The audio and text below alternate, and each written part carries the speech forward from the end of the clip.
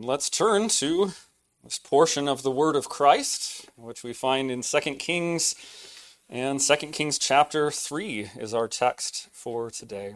2 Kings chapter 3, the entire chapter, it's kind of hard to break up, so we'll read all 27 verses, then pray for God's help once again, and then consider it together.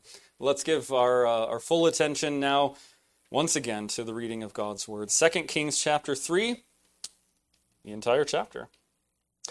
In the 18th year of Jehoshaphat, king of Judah, Jehoram the son of Ahab became king over Israel and Samaria, and he reigned 12 years. He did what was evil in the sight of the Lord, though not like his father and mother, for he put away the pillar of Baal that his father had made. Nevertheless, he clung to the sin of Jeroboam the son of Nebat, which he made Israel to sin. He did not depart from it. Now Mesha, king of Moab, was a sheep breeder, and he had to deliver to the king of Israel 100,000 lambs and the wool of 100,000 rams. But when Ahab died, the king of Moab rebelled against the king of Israel. So King Jehoram marched out of Samaria at that time and mustered all Israel. And he went and sent word to Jehoshaphat, king of Judah, "The king of Moab has rebelled against me. Will you go with me to battle against Moab?" And he said, "I will go. I am as you are, my people as your people, my horses as your horses." Then he said, "By which way shall we march?" Jehoram answered, "By the way of the wilderness of Edom." So the king of Israel went with the king of Judah and the king of Edom, and when they had made a circuitous march of 7 days, there was no water for the army or for the animals that followed them. Then the king of Israel said, "Alas, the Lord has called these 3 kings to give them into the hand of Moab." And Jehoshaphat said, "Is there no prophet of the Lord here, through whom we may inquire of the Lord?" Then one of the king of Israel's servants answered, "Elisha, the son of Shaphat, is here, who poured water on the hands of Elijah." And Jehoshaphat said, "The word of the Lord is with him." So the king of Israel and Jehoshaphat and the king of Edom went down to him. And Elisha said to the king of Israel, "What have I to do with you? Go to the prophets of your father and to the prophets of your mother." But the king of Israel said to him, "No, it is the Lord who has called these 3 kings to give them into the hand of Moab." And Elisha said, "As the Lord of hosts lives, before whom I stand, were it not that I have regard for Jehoshaphat the king of Judah, I would neither look at you nor see you. But now bring me a musician." And when the musician played, the hand of the Lord came upon him. And he said, "Thus says the Lord, I will make this dry stream bed full of pools. For thus says the Lord, you shall not see wind or rain, but that stream bed shall be filled with water, so that you shall drink, you, your livestock, and your animals. This is a light thing in the sight of the Lord. He will also give the Moabites into your hand, and you shall attack every fortified city and every choice city, and shall fell every good tree, and stop up all springs of water, and ruin every good piece of land with stones." The next morning, about the time of offering the sacrifice, behold, water came from the direction of Edom, till the country was filled with water. When all the Moabites heard that the kings had come up to fight against them, all who were able to put on armor, from the youngest to the oldest, were called out and were drawn up at the border. And when they rose early in the morning, and the sun shone on the water, the Moabites saw the water opposite them as red as blood.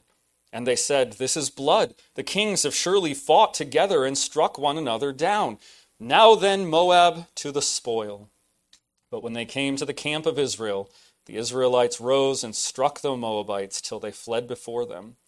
And they went forward, striking the Moabites as they went. And they overthrew the cities, and on every good piece of land every man threw a stone until it was covered. They stopped every spring of water and felled all the good trees till only its stones were left in Kir-Hareseth. And the slingers surrounded it and attacked it. When the king of Moab saw that the battle was going against him, he took with him 700 swordsmen to break through opposite the king of Edom, but they could not. Then he took his oldest son, who was to reign in his place, and offered him for a burnt offering on the wall. And there came great wrath against Israel, and they withdrew from him and returned to their own land. Thus far, the reading of God's holy word. Let's pray for God's blessing upon the preaching of this word. Our Heavenly Father, we've already asked you to speak through your word to us, for us to hear the voice of our Savior, even to have our Savior and all of the grace that comes with him be imparted to us through this means of grace. We simply ask for that once again. We are dependent entirely upon your Spirit for the blessing of this means of grace. So give us of your Spirit now. Create faith where it is lacking, strengthen faith where it is weak. Pray these things in the name of Christ our Savior. Amen. Well, after just picking up in the context here, and by the way, I was kind of thinking recently, all of the strangest parts of these passages of Scripture are at the very end.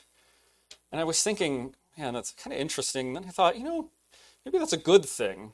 It's like you're wondering what that was going. You have to sit through the whole sermon to find out now, because it's coming at the very end. We would go through it chronologically.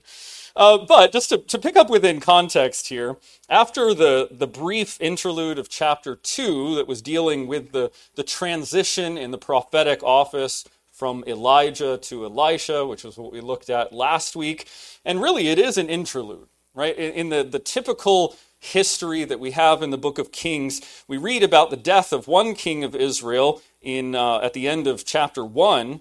If chapter 2 didn't even exist, we probably would not bat an eyelash, and it would just go on to chapter 3, and now we're reading about the reign of the second king, the next king. But this interlude, after that, this typical history recommences.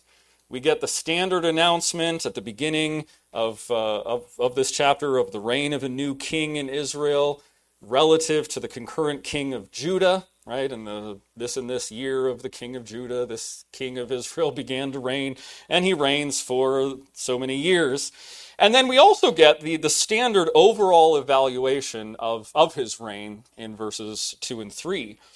And then the rest of this chapter, and again, this is kind of typical to an extent, the rest of this chapter records one particular episode in the reign of this new king that is illustrative of his character and of his reign. This new king of the northern kingdom of Israel is Jehoram. And we read we read in chapter 1 of the brief 2-year reign of Ahaziah, the son of Ahab and Jezebel, but that he had died and he had no son to take his throne after him. And so the crown passes now to not his son, but to his younger brother, to Jehoram. So Jehoram is also a son of Ahab and Jezebel. So again, we probably don't have very high expectations of him. But he's not the son of Ahaziah, he's the younger brother of Ahaziah, who died childless. He's going to reign, however, for 12 years. And we will actually read quite a bit about events that occurred during his reign, especially with the ministry of Elisha. Right? So this is the king that reigns primarily during the ministry of Elisha. We're not actually going to read about Jehoram's death until chapter 10. So everything from chapter 3 to chapter 10 is stuff that's occurring during Jehoram's 12-year reign. But again, it's going to focus primarily on the ministry of Elisha. But as I said, the bulk of this chapter records one particular incident in Jehoram's reign that gives us a pretty good idea of what kind of man he was, what kind of king he was. And this incident is triggered by a rebellion of the king of Moab, a king named Mesha. The territory of Moab, we can get our geography straight again. The territory of Moab lay east of the northern kingdom of Israel, across the Jordan River. Right, so it's across the Jordan River, east of the kingdom of Israel. And it was, at this time, subject to the kingdom of Israel. Its king was forced to pay an annual tribute, here in the form of lambs and ram skins, the wool from rams, right? That was their primary export in Moab, and so they're going to pay their tribute, an annual tribute, and it's quite a stiff tribute, 100,000 lambs and the wool of 100,000 rams. So they're subject to Israel. They are having to pay tribute to Israel. Now, I just have to briefly mention this because it's interesting. One of these days in Sunday school, we're going to do a brief series on like biblical archaeology, because I do think it's very not just interesting, but it's very confirming of the faith. This is one of these instances where we know about this whole situation from extra biblical evidence. In fact, it's one of the most important artifacts of biblical archaeology ever. It's called either the Moabite stone, or it's called the Mesha stele. I think stele is how you're supposed to pronounce it. It's S-T-L-E. It's like a stone that's covered in carving in wood. So but it's called not just the Moabite stone, but it's the Mesha stele, which means it was written by this exact king of Moab, Mesha, that we're reading about. And it actually describes this whole situation. It describes the history of Israel's subjection of Moab. And he says that happened in the days of Omri. You remember Omri was Ahab's father. And so all during the reign of Omri and then all during the reign of Ahab, again, for all of his personal flaws, was actually a very strong and competent king. And he was able to keep Moab in subjection to him, and a few other kingdoms as well. And they would pay him this tribute. But then we read, the first thing after we read of Ahab's death in chapter 1, verse 1, is that after the death of Ahab, Moab rebels, right? The king of Moab apparently takes advantage of this transition in the kingship, this period of instability that always occurred, and he's like, okay, well, this is the time we're going to stop sending our tribute. We're going to rebel against Israel. Now, again, the Moabite stone records all of that. It was found in the 19th century by an Anglican missionary in that area in what's modern Jordan, the Kingdom of Jordan, so where the territory of Moab was. It's in the Louvre now, so maybe someday I'll get to go see it. It'd be kind of cool. But it's also significant, and you can go look it up. I'll stop talking about it. But the other fact that it's a reason why it's so significant, it's the earliest extra-biblical testimony to the name of Israel's God, Yahweh. It's the earliest time outside of the Bible that we see Israel's God identified as Yahweh, or as Jehovah as it used to be written out. So it's significant, but it just shows this is real history. All of these things happened, all of these people existed, and it all makes perfect sense given what we know. So Moab rebels. Jehoram asks the king of Judah, still Jehoshaphat, to join with him in attacking Moab and try to re-subjugate them. Jehoshaphat agrees. He also gets his vassal, so a king that was subject to him, the king of Edom. And again, the territory of Edom was south of the territory of Moab, so again, across the Jordan, but in the south of that. And he gets the king of Edom. So you've got these three kings, and they formed this coalition together, and now they're marching to Moab. They decide to get to Moab by going south around the Dead Sea and then up to attack Moab from the south, which all the evidence we have is that most of his fortifications were on the northern border. So this all makes perfect sense. However, that whole area of Edom is incredibly arid. It's right around the Dead Sea. Very few sources of fresh water, especially in the dry season. Right? Sometimes there would be these streams that would flow if it had rained recently, but it's apparently not that season. They go for 7 days, and they've run out of water, and they know they're going to be in such a weakened state when they get to Moab that Moab's just going to defeat them. So that's what's happening. That's the setup here. But what's the point of it all? Why, out of, I'm sure, the many, many events of Jehoram's life and reign, is this one chosen? Why is this event significant? Because purely from a historical perspective, this whole campaign really isn't that significant. This is the type of squabbling that happened between these minor kingdoms in the ancient Near East all the time, especially in between the major empires.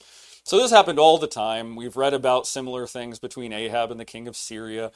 Why is this significant? It's not really significant historically. But these three kings, as they're wandering in the desert, they meet a prophet of God. And that's when things become theologically significant. Because the prophet of God, again, as we've seen throughout this section, throughout the story of Elijah, and now into the story of Elisha, we're going to see a lot of the same themes come up during the ministry of Elijah, now reiterated in the ministry of Elisha. The prophet of God represents the Word of God. Right? The prophet of God represents the Word of God, and it's how these kings relate to the Word of God that makes this event instructive and illustrative and relevant, yes, even still to us today. So that's how we're going to divide up this chapter, by looking at three different kings and their respective relationships to the prophet of God, but more broadly to the Word of God.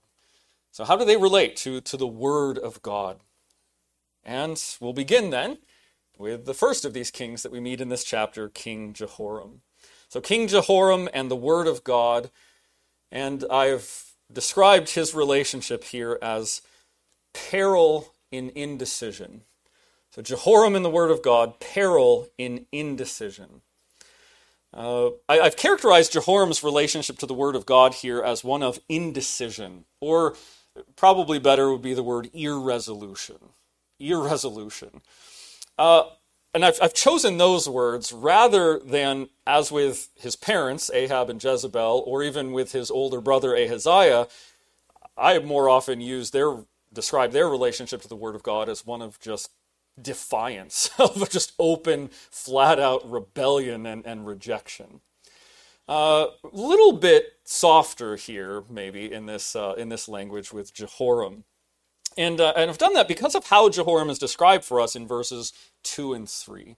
So this is where we're going to start off. Yes, overall, as with all of the other northern kings, his life is described as he did what was evil in the sight of the Lord.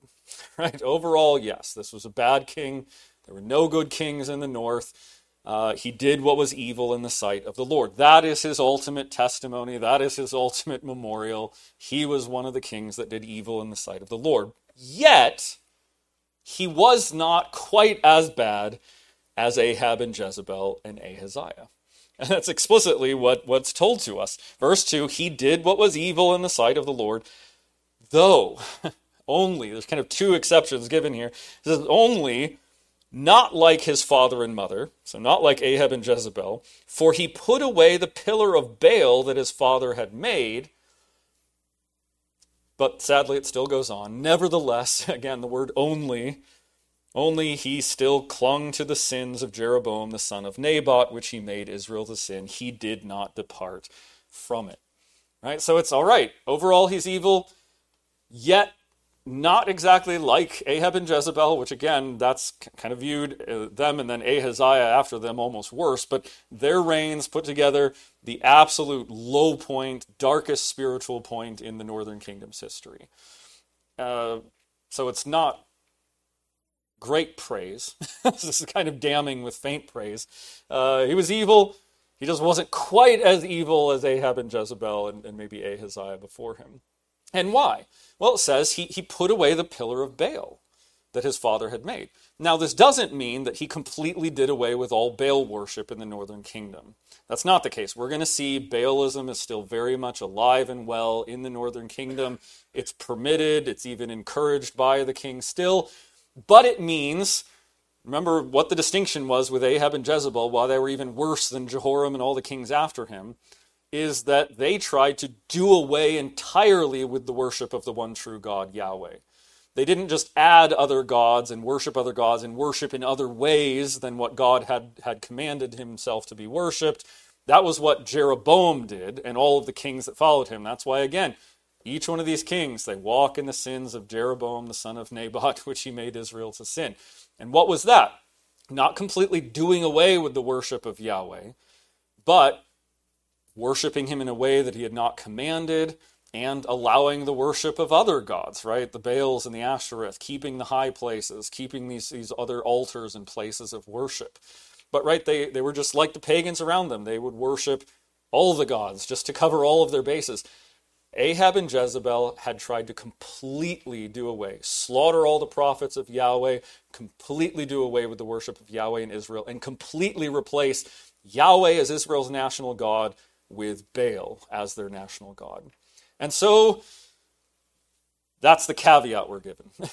So it means that probably in the time of Jehoram, he began to tolerate the worship of Yahweh again. But he worshipped him in the way that Jeroboam had done. Right? So it's not quite as bad, but it's still overall bad. It is evil. He's not excused by it. We're just said, all right, he just wasn't quite as deeply in sin and in idolatry as his father and mother. He does seem, even here, to, yes, acknowledge Yahweh. And acknowledge Yahweh even to the point of admitting that Yahweh is strong enough, he's sovereign enough to be in control of some of these events. Right? Because we see that. So he's worshiping Yahweh along with other gods, ostensibly, but in the wrong way. But he does acknowledge him. Now, he doesn't inquire of Yahweh and of his word before he begins this campaign. Again, that's what the kings of Israel were supposed to do. But when his plan goes awry, right, when they're about to die of thirst in the wilderness, what does he say? He says, alas, verse 10, the Lord, Yahweh, has called these three kings to give them into the hand of Moab. So he at least acknowledges Yahweh's sovereignty and power enough to blame him for the situation that he's gotten himself into. But he's acknowledging Yahweh. And even when he is kind of forced to inquire of the word of Yahweh through his true prophet, what does Elisha say to him in verse 13? What have I to do with you? Go to the prophets of your father and to the prophets of your mother. He's saying, go inquire of the prophets of Baal and the prophets of the Ashtoreth. But even still, what does Jehoram say? He says, no, I want to inquire of Yahweh because Yahweh is the reason we're in this situation. So again, he's still blaming him, but he is insisting on consulting with the word of Yahweh. So again, not much, but is at least acknowledging him and is at least permitting some of Yahweh's worship anyway. And that's ultimately why I've chosen the descriptor of indecision or irresolution to describe Jehoram's relationship with the word of God. Maybe it's not strong enough, but what does he do? He waffles. He goes back and forth. He's never fully committed one way or the other. Really, in essence, he accepts part of God's word, but not all of it. Right? He knows he should worship Yahweh, at least partially. Right? Again, even if they think of him just as the pagan national deities of the other nations. But he knows he should worship Yahweh. First commandment, right? But he wants to worship him in his own way, on his own terms, the way that Jeroboam had devised out of his own heart, you remember. So it's like, I'll take part of the first commandment, but not so much that second commandment, right? Again, it's probably political. He doesn't want his subjects going to Yahweh's true temple in his true chosen city in Jerusalem 3 times a year, where they'll remember that there's a true Davidic king still on the throne down there. No, so you're to worship the golden calves of Jeroboam in my temples with my priests. So he's accepting part of God's word, not all of it. Again, he doesn't consult the word of God before he decides to set out on his expedition, but when he gets into trouble, he knows, he wants to know then what God says. Right? So in a sense, it's this indecision, it's this waffling between this irresolution with his relationship with the word of God. Now, are there still people like this today? Yeah, absolutely. Are there even many professing Christians like this today? That was funny. We were just talking, Walter, in between the service of a young lady he was interacting with who, no, I believe the Bible, just this part, not this part. This part, not this part. It's what we talked about in Sunday school. What is true saving faith? It believes the whole Word of God, whatever the Word of God says for the authority of God itself. But yeah, there are many, and again, can we even sometimes be guilty of this kind of half-hearted commitment, this sort of irresolution in our relationship to the Word of God as well? But there are people like this. They accept the authority of God's Word, but they also think, well, maybe there are other authorities out there that are just as good. And so we kind of pick and choose. I'll go with the Bible on this part, but I'll go with something else on this. They pick and choose which parts of the Bible they think they need to believe or obey. They think maybe the rest is a bit outdated. Again, they don't consult God's word before they make their decisions, but then when those decisions get them into trouble, like Jehoram, then they want to know what God's word says, even if it's just to find out if it's got any good advice and how to get them out of the mess that they've made for themselves, but not consulting with the word of God in the first place. Right? So it's starting to resonate a little bit, sadly even be a bit convicting. I think all of us might be guilty of this kind of indecision, this kind of irresolution in our relationship to the Word of God as well. And make no mistake, we do this to our peril. And that's what we see. How, because of this indecision, where does Jehoram wind up? In peril. And I say not just the physical peril of the lack of water, but grave spiritual peril as well. What happens when he goes to the man of God? The man of God initially just rejects him. What do I have to do with you? Well, he's the king of God's people. There should be something, but he's, because of this, his indecision with the word of God, he's in grave spiritual danger. There is grave spiritual danger in this lack of complete submission, a lack of complete obedience to God's word. God demands total submission to his word and to every part of his word.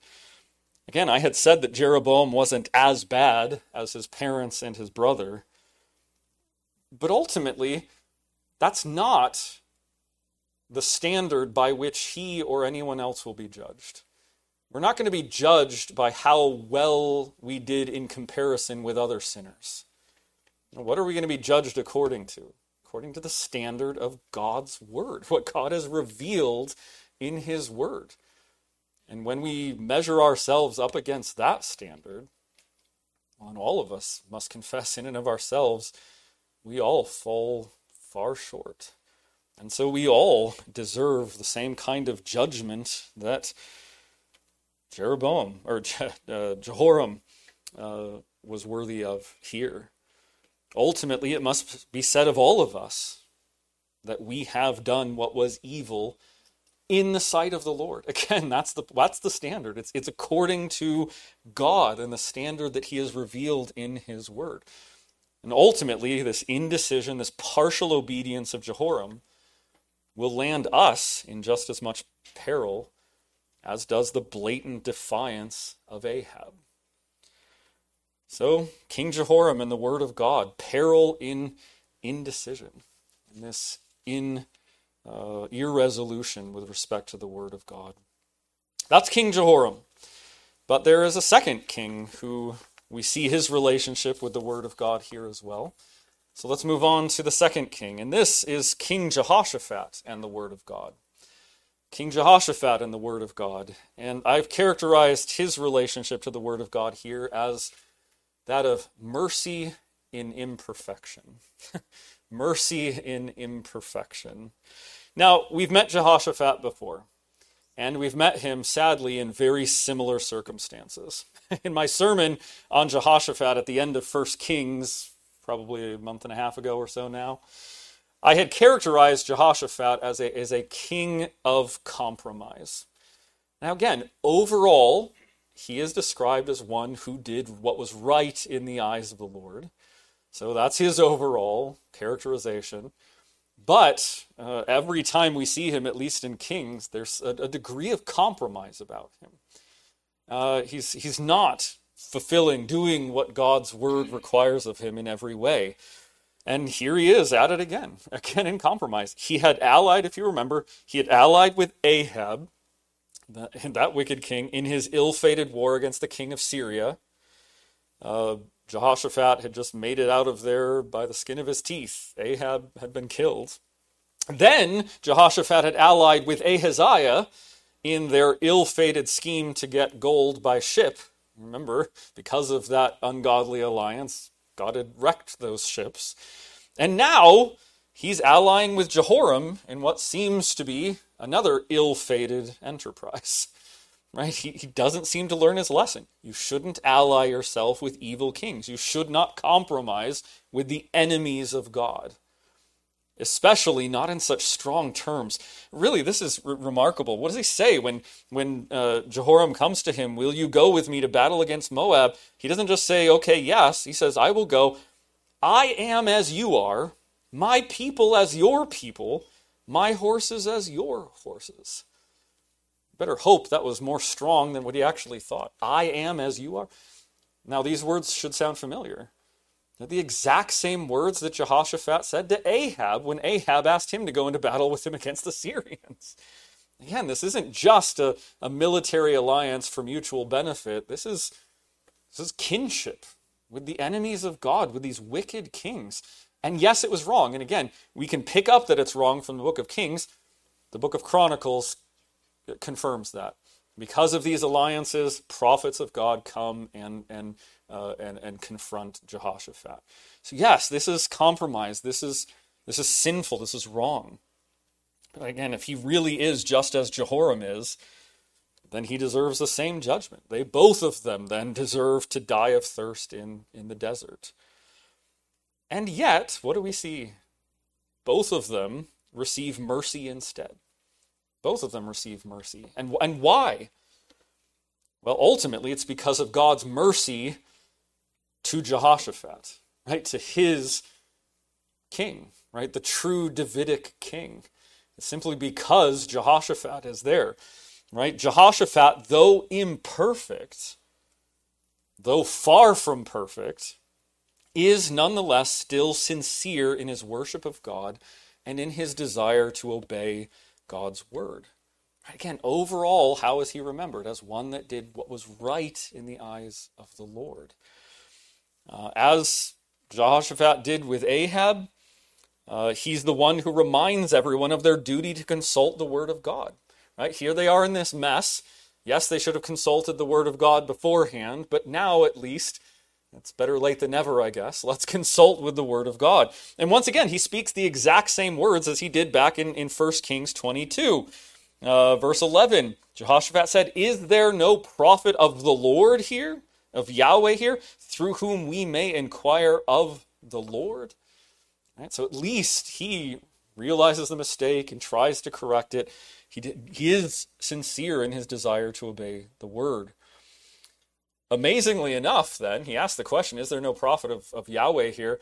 You might think, well, yeah, no, you're in the middle of the desert. You're in the middle of Edom. Where are you going to find a prophet of Yahweh?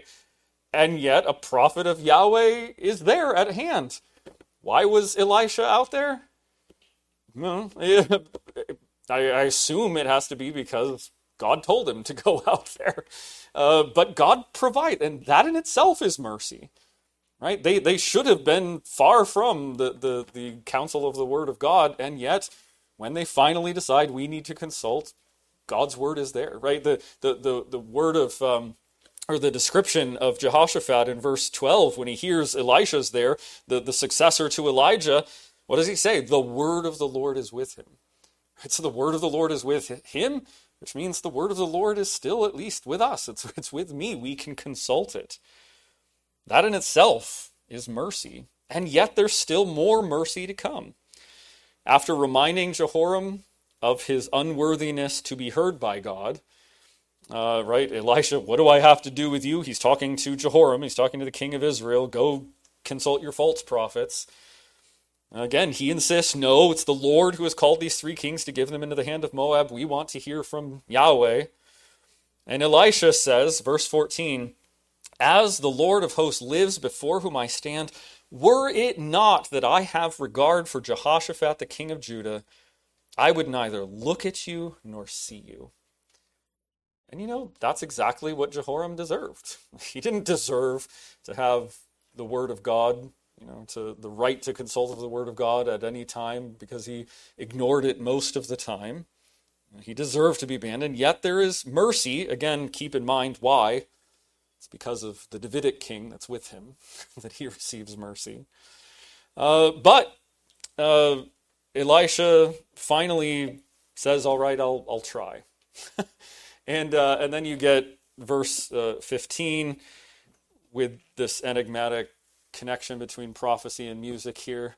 Again, I love disappointing you when you've got questions, but what's this connection here between music and prophecy, right? Elisha says, all right, get me a musician, and when the music begins to play, then the hand of the Lord comes upon him, and he receives a message from God.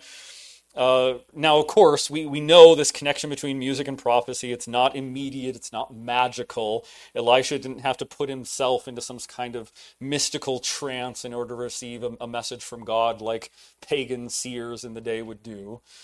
Perhaps it's just symbolic. We see it in a few other places in Scripture. Or maybe it was just more psychological, if you can use that word. Right? Elisha is obviously upset, right? He responds with this sort of anger in response to Jehoram and his kind of impertinence in seeking, inquiring of the word of the Lord when he's lived in such rebellion against the word of God. Maybe Elisha realized he just need to put some music on to calm himself down a little bit so that he could be more in a fitting frame of mind to receive a message from God. Maybe it's just as simple as that. But either way, God, in his mercy, gives a message of mercy. Right? Again, it's even mercy to speak to these kings, but he promises more mercy. Read verses 16 and 17 again. And he said, "Thus says the Lord, I will make this dry stream bed full of pools. For thus says the Lord, you will not see wind or rain, but that stream bed shall be filled with water, so that you shall drink, you, your livestock, and your animals." Now again, he just wants to go out of his way to prove, this is me, this is miraculous. I'm going to give you water, and I'm going to do it without even sending rain. Right? So you can't just think, oh, well, that was coincidence, or, oh no, maybe it was Baal. Right? The God of storms. Maybe he had mercy on us. Nope, there's no other explanation of this other than the true God of water, the true God of fertility and life, the true God of all, who is Yahweh. That's been one of the major themes of this whole passage, this whole section of Elijah and Elisha's ministries. But he gives this water. And he not only does that, his mercy doesn't even stop there. He's not only going to give them the water that they don't deserve, but he's also promising then to give them success and victory in their overall endeavor. Right? He says, okay, I'll give you what you're asking for, which was the water, but I'll also give the Moabites into your hand. I love verse 18. This is a light thing in the sight of the Lord. He will also give the Moabites into your hand. And he's going to give them a complete sweeping victory as he goes on to give details of that. So this mercy upon mercy. And then I just love this. This is a twist that our sovereign God loves to bring about. It's not what you see coming. Like, he's promised water and he's promised victory over the Moabites. We think those are two separated things. God actually ties them together. Right? He gives the water, and then during the night, when the stream bed miraculously fills with water without any storm, without any rain, he uses that water not just to sustain the lives of his people, but actually to give them victory over Moab. I just love this story. Right? The Moabites wake up in the morning, the sun is rising, and it shines on this water that wasn't there before, and it looks red. It looks as red as blood to them. They assume that it is blood, and they think, oh, these three kings fought against each other, they've slaughtered each other, and now there's just spoil sitting there free for the taking. And so they rush in, unprepared, unsuspecting, and they themselves get slaughtered, and they get routed. And the Israelites go forth and again do exactly what God had promised. Not just a victory there in that battle, but they go on to destroy the rest of the cities of the Moabites, and then we'll pick up the story after that. But what is this? It's just mercy upon mercy, right? For these kings, even for an irresolute king, but ultimately for an imperfect yet sincere king. And again, this is just given to us to comfort us. And it is a comfort to all of us who, like Jehoshaphat, are not perfect. In fact, we are far from perfect. And yet, by God's grace, fundamentally sincere in our desire to obey the word of God. Yes, we will all fall short. And yes, those shortcomings, those failings, fully deserve God's judgment. They do. Again, going back to our confession, at the end of chapter 6, even the sins of the regenerate are still truly and properly sin. And yet, for those who truly fear him, as Psalm 103, many other places words it, as a father shows compassion to his children, so the Lord shows compassion to those who fear him. Right? Those who fundamentally, sincerely do fear him and want to obey his word. And yet, he knows we're children. We're going to mess up. And as a father with his wayward, stupid children, he has compassion on them. And it goes on. For what? He knows our frame. He remembers that we are dust. Right? And he delights to show mercy to his children despite our many, many imperfections. And let's call them what they are. They're not just imperfections. They're sins, truly and properly sin.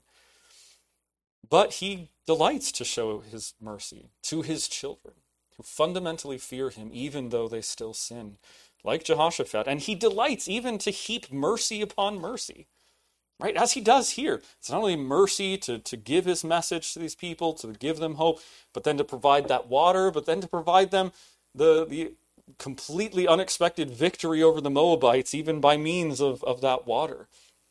We may, as the kings do here, ask for one mercy that we don't deserve. And not only does God give that mercy to us, but he goes on to give us more mercy, right? He says to us, like he says here, all right, you've asked for that mercy. You don't deserve it. I'm going to do it for you nonetheless. But this is a light thing in the eyes of the Lord. That's nothing. I'm also going to give you this other mercy, right? It's like he says to us that, you've asked for that. Well, that's nothing, my child. That's nothing. Just see how merciful, how good and gracious I can really be. Again, how many times have we experienced that? We ask for one mercy. We know because of our remaining sins we don't deserve that mercy. And God goes, well, as Paul says, above and beyond all that we can ask or even think. A merciful God to even those who are imperfect in their relationship to his word. Praise be to God for such a merciful God, even to us imperfect, undeserving children. But that brings us to our third and final king and his relationship to God's word. And the third and final king, you might be expecting this to be the king of Edom, right? He's the other king that's involved in this alliance, but he doesn't really play much of a factor here, other than he's probably another pagan king. Maybe he sees all this happening, but we're not really told much about the king of Edom here. The third and final king that I want to focus on and his relationship to the word of God is King Mesha, right? The king of Moab, the one who started all of this in the first place. King Mesha and the word of God, and I've labeled his relationship here. We've seen peril in indecision with Jehoram. We've seen mercy in imperfection with Jehoshaphat's relationship to the word of God. But I would phrase King Mesha and his relationship to the word of God as just tragedy in ignorance. Right? What is Mesha's relationship to the word of God? It's just absolute, complete ignorance. Right? He doesn't have the word of God. As far as we know, he knows nothing about the word of God and his law at this time. He's a pagan king. And the result of this absolute ignorance of the word of God is tragedy. It's tragedy. And that's really what I think verses 26 and 27 are about. And let me try to show you this briefly. What happens here? Well, all of the cities of Moab have been leveled, all of their fields, covered in stones. Absolute defeat. There's one final stand at his capital city. It's surrounded by slingers, and they're no doubt going to win. So King Mesha realizes this is his last chance. He tries two things in his desperation. First, he gets 700 of his best soldiers, and he goes for the weakest point in the army, which is the king of Edom, and he tries to break through and escape. That fails.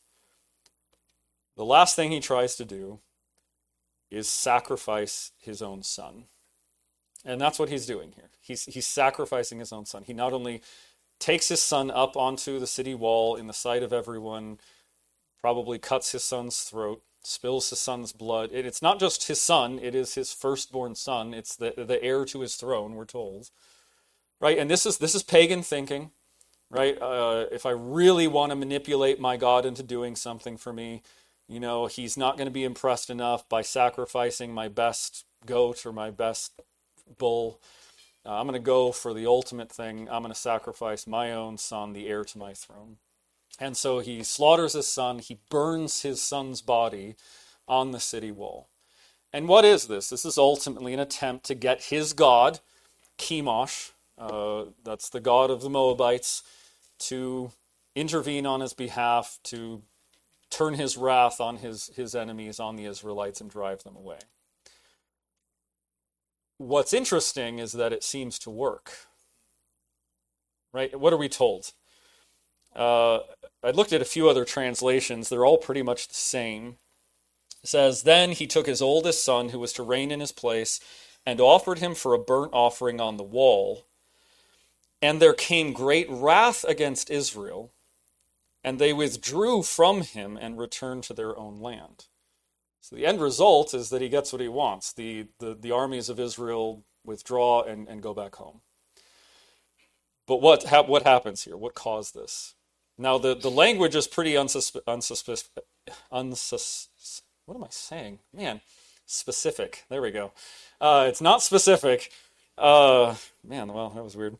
It says, so he offers this burnt offering. There came great wrath against Israel. Now, there's a bunch of different interpretations, possible interpretations here, but they all basically are asking the same questions.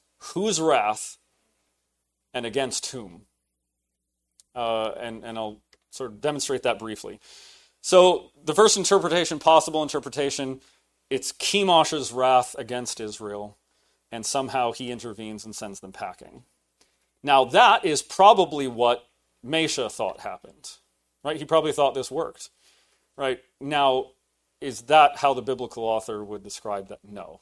We're not going to chalk one up for the pagans here. Sadly, there are too many expositors that argue that.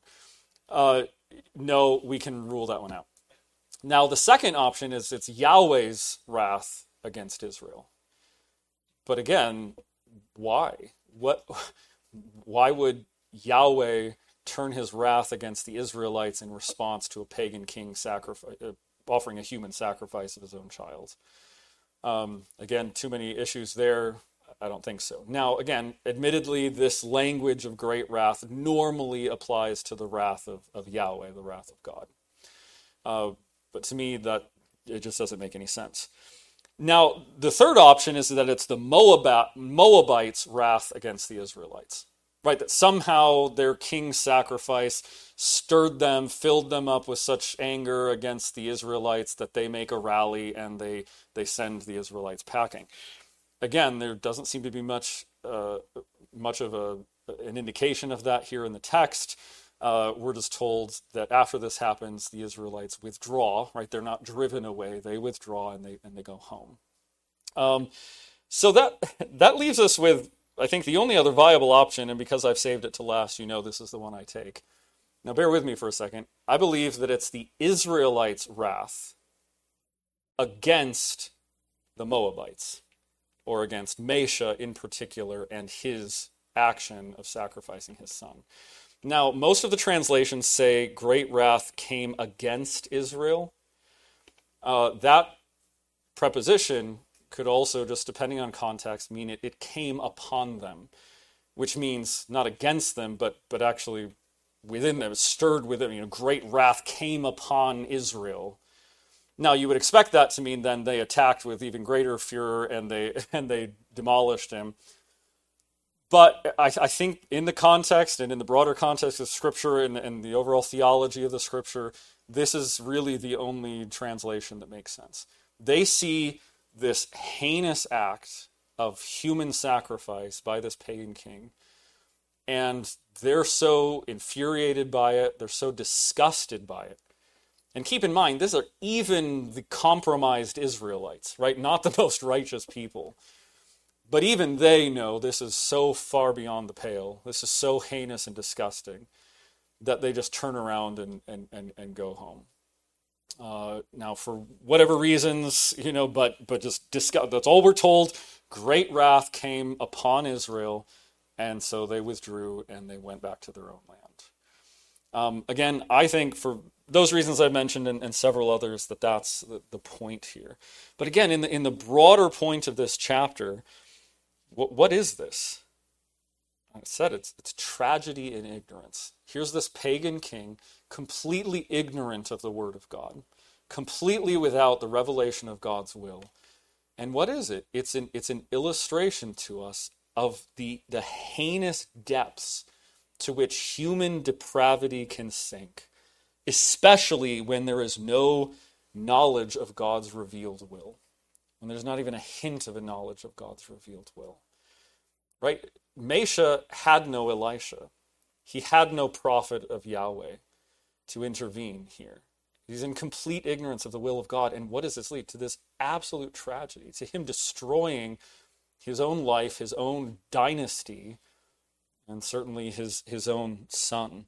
And even Israel, under Jehoram, after the reign of Ahab, still, even with them, there's enough of the vestiges of the knowledge of God's word that they see that and are absolutely disgusted and infuriated by it.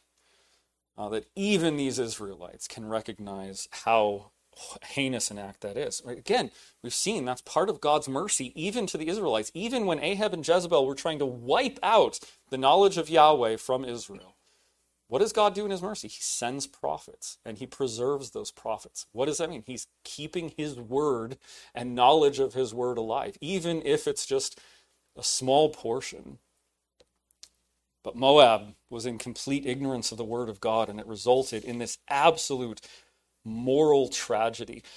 I would say, to apply it to our day, this is what we're seeing more and more of, I would argue, in our culture around us. Now again, I'm not one of those that argues that the United States was founded as an explicitly Christian nation. But no one can deny that in past generations, biblical truths, biblical principles have been at the very foundation of so many of our framing documents. Almost everyone used to be very familiar with basic biblical morality and wisdom. And that has preserved us, I think, thus far. But what are we seeing in our day? We're seeing a descent into deeper and deeper moral madness. Things that we all used to just assume everyone agrees on. Now, especially in elite circles, it's all being undermined. And again, there are many reasons for that, but part of that is a deeper and deeper absence of the Word of God in not just public life, but in individuals' lives. Some of you who were at prayer meeting a few weeks ago, I played a clip from Jeopardy just from a month or two ago, in which, and again, the people who are on Jeopardy are intelligent, educated people, widely educated. Right? That's the whole point. You know a bunch of different things in a bunch of different categories. And the answer, I said the question, the answer was, in Matthew 6, Jesus says, "Our Father, which art in heaven, blank be thy name." Not only did none of the three contestants get it right, they didn't even try. They just sat there in silence until the time ran up and the beeper went off. I mean, and it just struck me, these are educated people who probably have advanced degrees, who are in their middle age, like 40s and 50s, who are so biblically illiterate that they can't even guess at how to fill in the Lord's Prayer. And again, what does that show? Just this, people used to have basics of biblical morality, but now there is just absolute ignorance of all of that. And I think that's one of the causes for the absolute moral madness, right? There was enough of the Word of God that it preserves some modicum of moral sanity. This is a general knowledge of God's Word. But with that becoming less and less, That's the results that we're seeing. And again, we look at this, a father sacrificing his son, his firstborn son, in order to appease his false god. We see the same moral madness around us now. We could all list examples, but we see people killing their own children to appease their idols. The idols of wealth, the idols of career, of status, literally sacrificing their own children as well. It's really no different. And we see all of the other moral chaos around us. Now, how should we respond to that? Again, to see we need the Word of God, even in broader society, to preserve some modicum of moral sanity. But yes, these types of things, when we see them, it should cause us a righteous indignation, a righteous wrath. Great wrath came upon Israel in response to that, even compromised as they were. Yes, we should respond with righteous indignation, righteous wrath, but also with a deep pity and deep sorrow for those who are so blinded in their sins, who have absolutely no sense of basic morality left. Pity, also humility. Right? Again, that's human depravity and where it goes unless it is stayed by the Word of God in a society. And all of us have to look honestly at our own hearts and say, there, but for the grace of God, go I. Right? We can still have righteous indignation and wrath against it, but also pity and humility. I think that's what's being communicated here at the very end of this chapter. But that's what it's about. Not a very significant historical event, but an event that's very theologically significant. It's not about these kings' relationship to each other as they were warring and allying, but it's about their relationship to the Word of God. Jehoram was indecisive. He was irresolute in his relationship to the Word of God, and it led him into grave spiritual peril. Jehoshaphat, sincere but imperfect in his relationship to the Word of God, and yet, by God's grace, receiving mercy, great mercy from a merciful God. But then, the worst of them, the absolute ignorance of the Word of God with King Mesha, and the horrific tragedy that resulted. Now, we must admit again, as we look at all of these, our relationship to the Word of God, again, we've all fallen short. We've all fallen short. We all deserve judgment. We deserve wrath to come not just upon us, but against us as well. Now, we can't plead ignorance of God's Word, complete ignorance, but indecisiveness sometimes, irresoluteness in our obedience to God's Word, imperfection, absolutely, certainly. And yet, this passage reminds us there is hope of mercy, nonetheless. And how is there hope of mercy? Well, it's through the true Davidic king. Right? Why did Jehoram receive mercy here? God said to him, rightly so, I wouldn't even look at you unless you were with my true king, the true Davidic king. And I have respect to him. I look upon his face, and therefore I will look upon you. The true Davidic king who was not indecisive, irresolute, not even imperfect in the slightest in his relationship to the Word of God, in his submission to that Word, and his obedience of every part of it, who was absolutely, perfectly obedient and submissive at all times to the Word of God, and who therefore, as that true Davidic king, earned the blessings of that covenant, again, for himself, but also for his people, for all who trust in him. A king, his perfect relationship with the Word of God, and yet who also sacrificed himself for the disobedience and failings of his people. Not a king like we see here at the end of this chapter, not a king who sacrifices his firstborn son to transfer his false god's wrath from himself to his enemies. That's what he was trying to do. But rather a God who sacrifices his firstborn son. A king who willingly sacrifices his own life to transfer the wrath of God from his enemies to himself. That's the kind of king that we have. That is the kind of merciful God that we have. And that is how we can find mercy, by trusting alone in that king, his perfect obedience to all of the word of God, and yet his willing sacrifice to take upon himself the wrath that we deserved. Our king, the true Davidic king, Jesus Christ. Again, it should be said to us what Elisha said to Jehoram. I would not look at you or see you if it were not that I have regard for my true king, for Jesus Christ. Right? We ask God, look on him, but pardon me. Look upon the face of Jesus, and therefore accept me. Praise God for such a king. Praise God for such mercy, mercy upon mercy that we receive from this God. Let's pray. Our Heavenly Father, thank you for another passage of your word that, yes, is convicting. Yes, that serves as a strong warning to us, an example to us, and yet ultimately that points us to our true King, your Son, Jesus Christ, and to the sacrifice that he made because of our imperfect obedience to your word. Father, look upon him and accept us. Help us to partake of the supper now, to remember his sacrifice, but not just to remember it intellectually, but to remember it in true saving faith, confessing and believing that his sacrifice, what we remember here, is our only hope of mercy. Thank you for that mercy. Thank you for that Savior. Thank you for our King. In his name we pray. Amen.